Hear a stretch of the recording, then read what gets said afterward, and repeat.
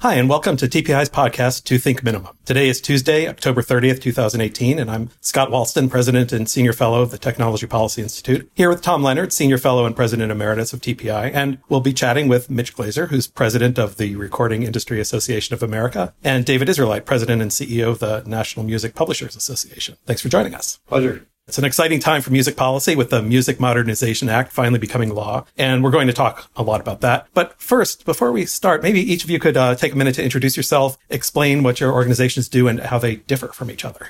I am Mitch Glazier. I'm president of RIAA. We represent the major global music entertainment companies on the recording side, and we represent about 85% of all the legitimate recordings that are produced in the U.S. And I'm David Israelite. I run the NMPA, the National Music Publishers Association. We represent all of the music publishers and their songwriter partners in the United States. So we're the other copyright in the music industry from the sound recording copyright that Mitch and his organization. Together we make up the two copyrights that make up music. Okay, well, we were hoping that you were both going to make the world of music licensing understandable and maybe a little bit entertaining. So we're here primarily to discuss the Music Modernization Act, which was signed by President Trump on October 11th. And I think one or both of you have called it the most significant improvement in music copyright in a generation. So why do you say that? Well, it's the only music legislation that's passed in a generation, but it also is significant. This legislation tackled several different problems that exist in the music industry, and we were able to come together with a formula that got buy-in from really all of the major stakeholders in the industry, not just the people who make the music, but also the people that license and use the music. And I think that one of the things that is so remarkable about this bill is that it passed with unanimous support in Congress. It passed the House initially 415-0. It then passed the Senate 100-0. It went back to the House and passed unanimously again. And when you're talking about copyright policy or even music policy, the idea that all the interest groups, the record labels, the artists, the songwriters, the publishers, the PROs, the unions, the broadcasters, the digital music companies would all agree on these types of improvements is remarkable. So what are the major problems that it solved? On the licensing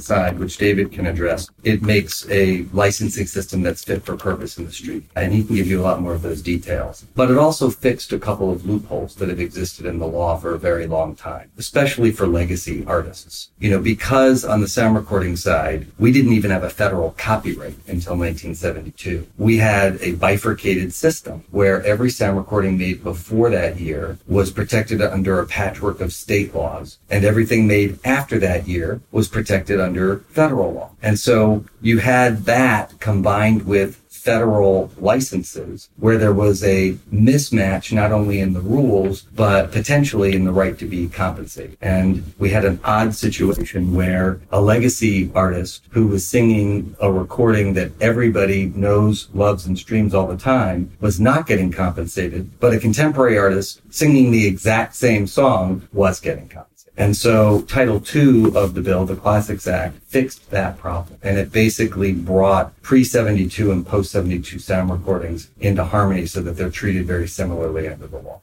So it did that, but it also addressed problems in terms of its basic licensing arrangements for the streaming service. And what was the problem that it solved? It did. I think it's probably fair to say that if you wanted to summarize why this bill passed, it involved a trade. The trade basically was that digital services were having problems licensing the songs that they need to run their services properly. Services like Spotify, Apple, Amazon, Pandora, Google. And the music industry came together and came up with a solution to that problem. And that solution was traded for several things that we wanted out of those same services. And so the basic trade was that we have completely changed the way that they license music in exchange for several different things which ultimately are designed to compensate songwriters, music publishers, legacy artists and record labels more fairly. And that became the compromise that existed within the bill. The problem that these services were having is that they wanted to offer basically all music to their consumers, but they were required to go find the fractional owners of every single song in maybe a 50 million song database. And if they didn't do that properly, they opened themselves up to copyright infringement claims. And quite honestly, there was a conflict there because we wanted them to be able to offer a wide variety of music. We wanted this to be an attractive proposition for consumers to buy music subscriptions, but they were having a difficult time, and some would suggest they weren't trying hard enough, but they were not properly licensing the music by finding these fractional owners and making license agreements. What we've done in this bill is replace that old system with a modern, simple way for them to get access to all music. They will now get a blanket license. They will pay all of the money and give all of the information to a new not-for-profit entity. And that entity's job will be to find the proper owners and distribute the money properly, but it will be done in a collaborative way that's designed to make us business partners and not in a way that really drove us down the path of being litigants against each other. Let's make it more concrete.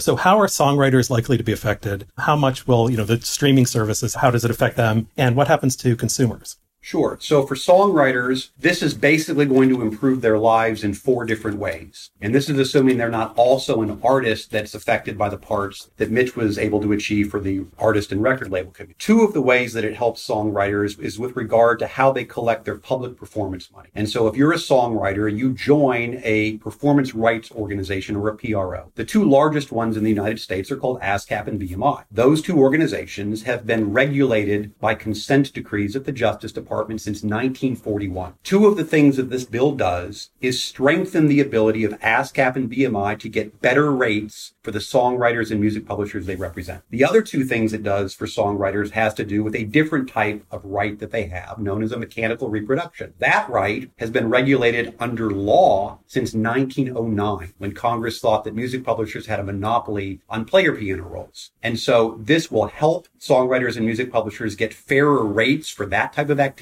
as well. And the way that we fix the licensing system not only benefits the digital companies, but there are significant benefits for songwriters as well. For example, the digital companies are now going to pay 100% of the cost involved in the licensing system. That means that unlike any other licensing collective in the world, this one will not be taking a commission out of the royalty pool before it distributes royalties to songwriters. They will get 100% of what the royalty is. Every other type of collection method in the world, the songwriters are paying for that process and can lose anywhere between 10 to 20% of their money. We also are creating a public database that will allow people to recognize when their songs aren't being matched properly and to fix any problems that exist. And it gives us an audit right to go into the digital companies and ensure they're paying us properly. All of these are things that will benefit songwriters, all being given to us in exchange for building this new system that benefits the digital companies. And so the recording industry, though, if 100% of the royalties are going to the songwriter, where does the recording Well, industry? to be clear, 100% of the royalties owed to songwriters and music publishers. Okay. So maybe that gets, so I want to get into all those details in a second, but let me ask a couple of questions first. Is it an oversimplification to say for the uninitiated that the basic problem, there were 2 basic problems. One is the songwriters and the producers of content were in a significant way not getting paid. It was falling through the cracks. And then on the other side, the digital streaming services were getting sued. And it's supposed to basically solve those 2 problems. Well, I would also add that you not only have the problem of them not getting paid at all when there were mistakes being made or people were missed, but those that were getting paid weren't getting paid fairly. And this addresses that as well, because it addresses what the rates actually will be for the songwriters. And also for the uninitiated, if you're a digital streaming service like Spotify, how many licenses do you need to have?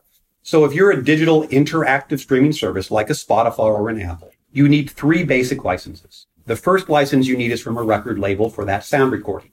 That's negotiated in a free market. There is almost always a single owner of that one sound recording. And so you go and sit down and negotiate a price or terms, and you get a license for that sound recording from one owner from the record label or potentially an artist representing themselves. You then need 2 licenses from the songwriters and music publishers. One is a performance license, and one is this mechanical reproduction license regulated by law. To get the performance license, you go in America to 4 different companies. and get a blanket license from each of the four, but that doesn't require that you know who owns what song on the publishing side. It's the mechanical license that's been the problem, because in that licensing exercise, you need to know every fractional owner of every song. And that's where the system was really breaking down. But for a Spotify, they need 3 licenses. One negotiated in a free market with record labels, one that's taken from 4 different PROs, but 2 of them are under consent decrees that make up the vast majority of the market. And then there's the mechanical license where the price is set by law. The publishers don't have a right to say no to the license, but there was a broken down system as to how you achieve getting the license. And that's what we have fixed within this bill. And there's one more piece on the recording side. If you're not an interactive service, if you're not a Spotify, but you're what we call a radio-like service or a non-interactive service, a Pandora or a Sirius XM, you don't negotiate in the free market. Instead, you get to take advantage of a compulsory license that is administered by a copyright royalty board at the Copyright Office. And there was a lot of friction within that system because Congress enacted laws that reflected snapshots in time based on technology that existed at the time that Congress enacted the law. And so different radio-like services were paying under different rate standards. And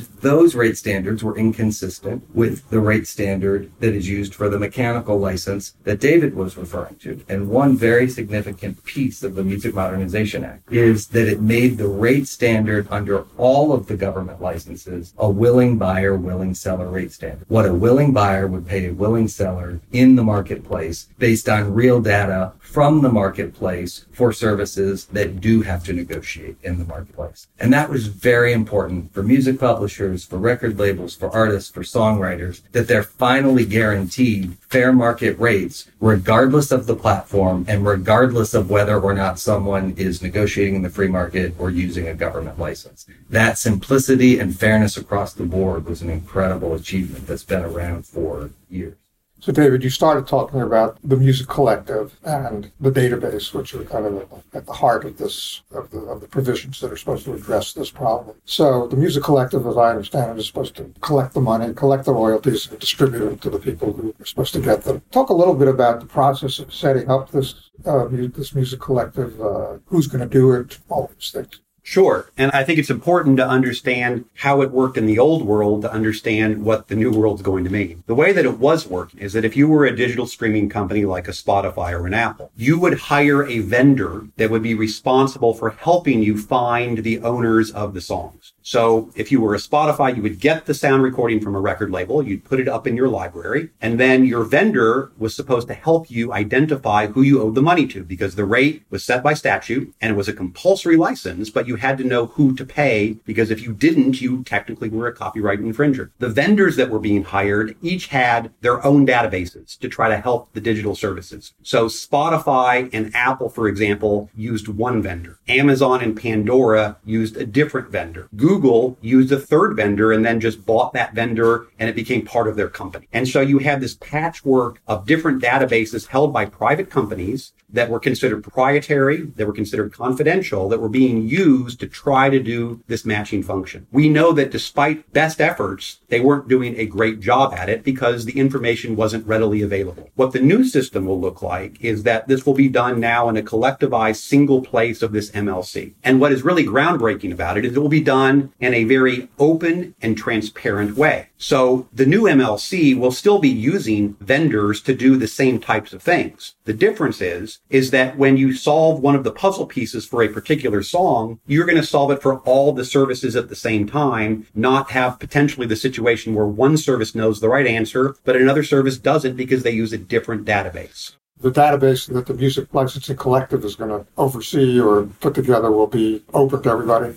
It will be open to everyone. It will be transparent. And we are going so far as to say that anyone can have a copy of it if they want to. We are going to try to fundamentally change the nature of how we treat data in the music industry. It will be, to my knowledge, the only one of its kind in the world where we are not going to treat the ownership information as proprietary or confidential, but rather as public information that is designed to get proper payment. And so if in fact the MLC is unable to find the proper owner, what what they will do is they will publicize the particular sound recording, the fact that they couldn't find the right owner, and that will then start a 3-year open window where anyone can look into this database and try to help correct the information or improve the data. Every music publisher will be incentivized to do a direct feed into the MLC with their own data because they're going to want to get paid properly. And then through this process of also crowdsourcing, in effect, the information, we're hoping that we can change the culture in the music industry because everyone has a responsibility to get this right. And so from songwriters and producers and artists in the studio to their record labels and music publishers to the digital services that use it, we all have a responsibility to try to get this right. And we think the best way to do that is to put sunlight on the entire process and have everyone help solve the problems that exist. So who actually will be running this? So the law calls for an MLC to be blessed by the Copyright Office. There will be applications to be this MLC, and NMPA will lead an industry application on behalf of the music publishing and songwriting industry. It will be a not-for-profit entity. It will be a new organization, and it will be governed by 14 music publishers, 10 of whom are traditional music publishers, and 4 of whom have been defined as self-published songwriters. And this was an agreement made within the songwriting and music publishing community about the best way to establish governance of this new entity. This new board of 14 music publishers, 4 of whom by definition will be songwriters, will then hire staff, they will hire vendors, and they will be funded 100% by the digital companies that are going to use the blanket license. And how will the fees be set for how much they have to pay? So the way that we've worked that out is that we are currently hoping to negotiate by agreement a launch budget for this new entity. And so we and the digital companies have hired a joint consultant. They actually are sitting in my office right now, a block away, and we are working through trying to come to an agreement of what the budget should be to get it off the ground. The legislation, however, has worked in, obviously, that if we are unable to come to an agreement, then we go to the same copyright royalty board that sets the rates for record labels for performances or the mechanicals for publishers, and that 3-judge panel will set the budget for the MLC. Okay, so the MLC gets established, it gets approved by the Copyright Office, and it's up and going. Then they have to put this database together, which is a big task. It's not an easy task, right? Herculean task. I mean, how many songs are there out there? Pieces of music, right? I mean, you take a typical streaming company and you're looking at somewhere potentially of 40 to 50 million songs with thousands being uploaded on a daily basis. And so it is a growing problem. And thus far, is it fair to say there has never really been a successful database put together for the music industry? I would agree that there has never been a successful database, and I think it's important of how you define success. I don't want to pretend that the MLC's database is going to be perfect. It won't. There will be songs for which we fail to find the proper owners, and they go into what's known as the pending and unmatched category. That then starts the 3-year public window of trying to figure out the answer. And one of the things the legislation does that's a massive improvement over the status quo is that ultimately all of the royalties will make their way into the songwriters and music publishers' pockets, whereas under the old system, if a digital company couldn't find the owner, the money was stuck at the digital company, which not only made the digital company an infringer, but it meant that there were royalties not flowing into the industry.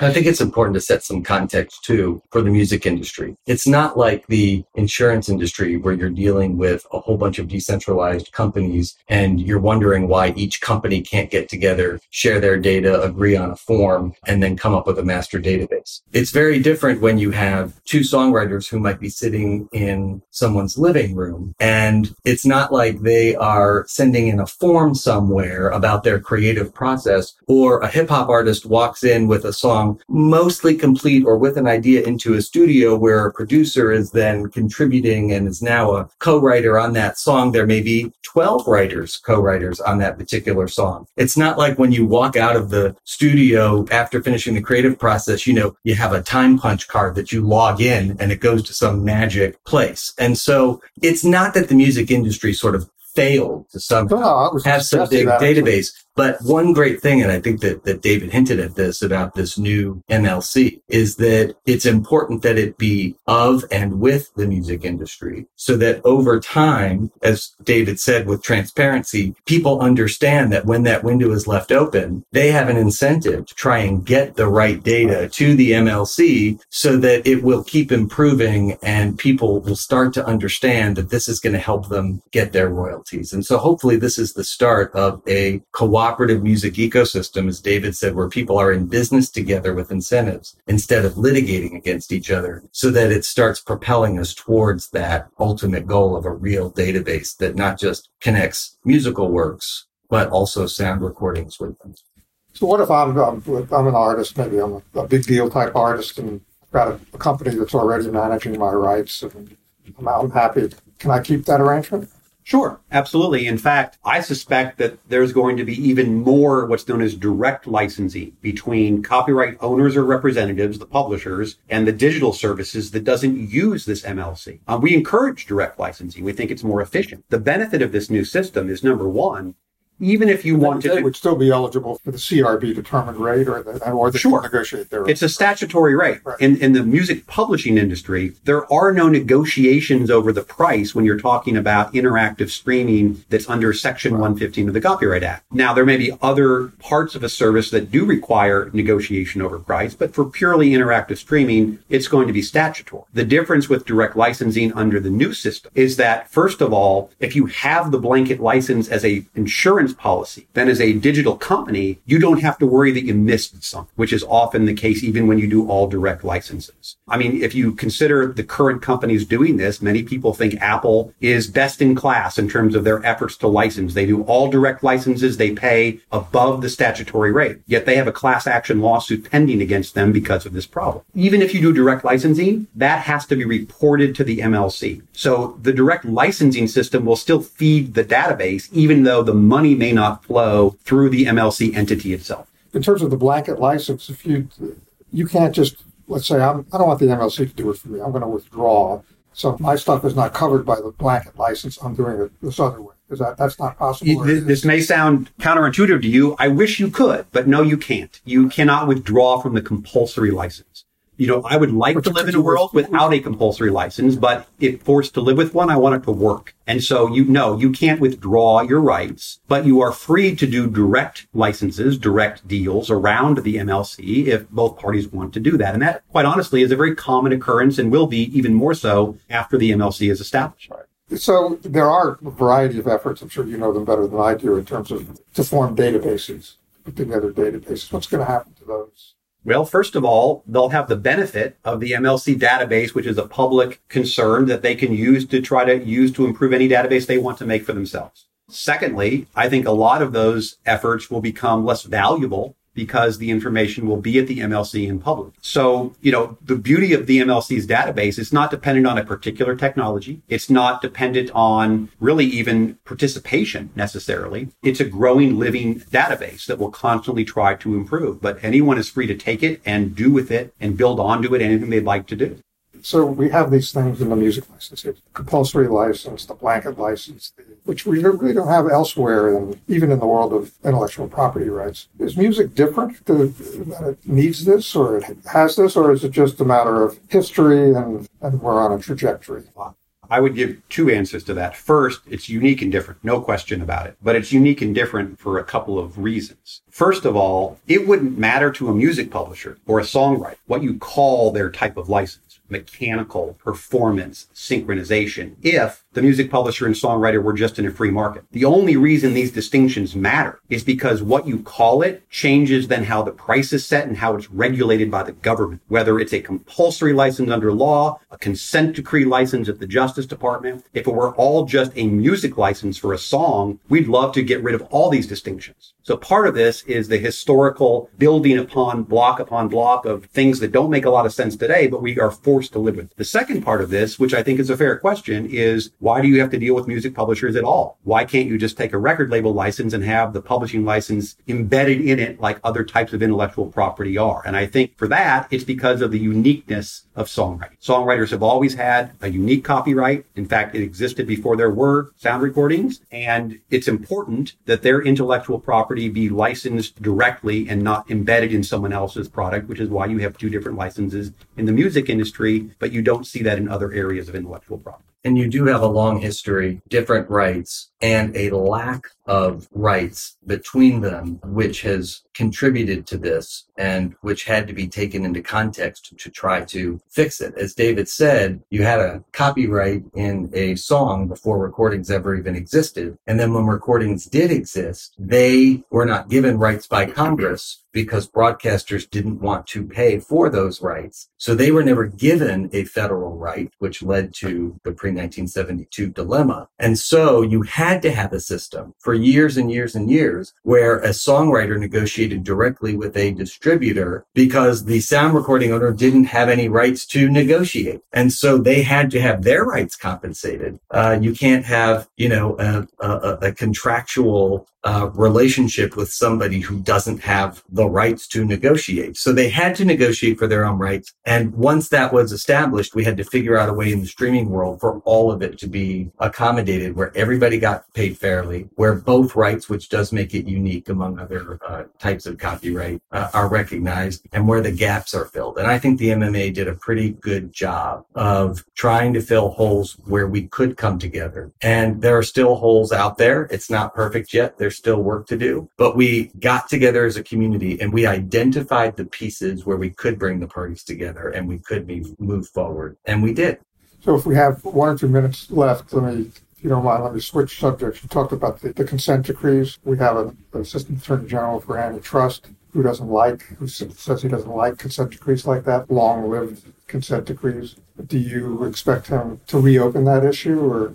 Well, I think it's an issue that needs to be looked at. Since 1979, the Justice Department has had a policy that any new consent decree must sunset within 10 years. Unfortunately for songwriters, they didn't apply that 1979 policy retroactively to the two consent decrees from 1941 that never end. And at the time they were put in place to protect a fledgling broadcast industry against the power of the songwriters. If you think about it today, Google, Facebook, Amazon, Netflix, the antitrust laws are being used to protect those companies against songwriters. It's absurd. And so I think that many people that want the consent decrees to continue want that not for any antitrust reason. They want it because it allows them to pay songwriters less than they deserve. And so I'm very glad that the Justice Department is willing to take a look at these issues. I think they're complicated and I think they're contentious, but ultimately, I think that songwriters, like any other type of small business owner, should have a right to negotiate the price of what they create in a free market. And the consent decrees prevent that.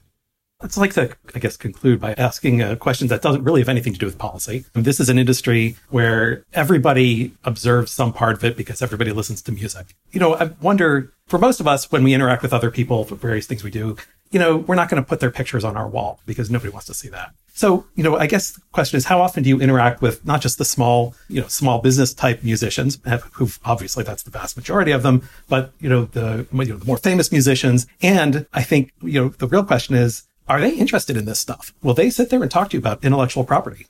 Before the MMA, I would say that most artists, at least, found it a little distasteful, frankly, to try to lobby for their own rights and for their own benefits. They would rather lobby about something else that's important to them for other reasons. But what was so interesting about the MMA was how engaged artists and songwriters around the country became, not just for themselves, but on the recording side for their mentors who were not getting compensated. For a lot of artists who appreciate and understand the contributions that songwriters contribute and how they benefit from that contribution to fight for those songwriters. So regardless of which piece of the MMA you were interested in, there was more direct engagement by artists, including famous artists, in this fight than I have ever seen on any piece of intellectual property legislation ever. And I think that the creative input and engagement and direct impact lobbying, where you literally had recording artists calling up senators and saying, this is important to me and here's why, was at the end of the day what helped to push this over the line. I think that's absolutely true. We had an army of creators that got engaged in this process, and there was a role for whether you were a brand new, unknown, small songwriter up to a mega superstar artist. They all played a role. And as Mitch knows well, some very high profile creators personally got involved in this effort that I think made a huge difference. I mean, I think it was a nightly occurrence that Mitch and I were on the phone with Ryan Tedder, who was personally lobbying senators. Steven Tyler was writing personal letters. John Rich was calling senators.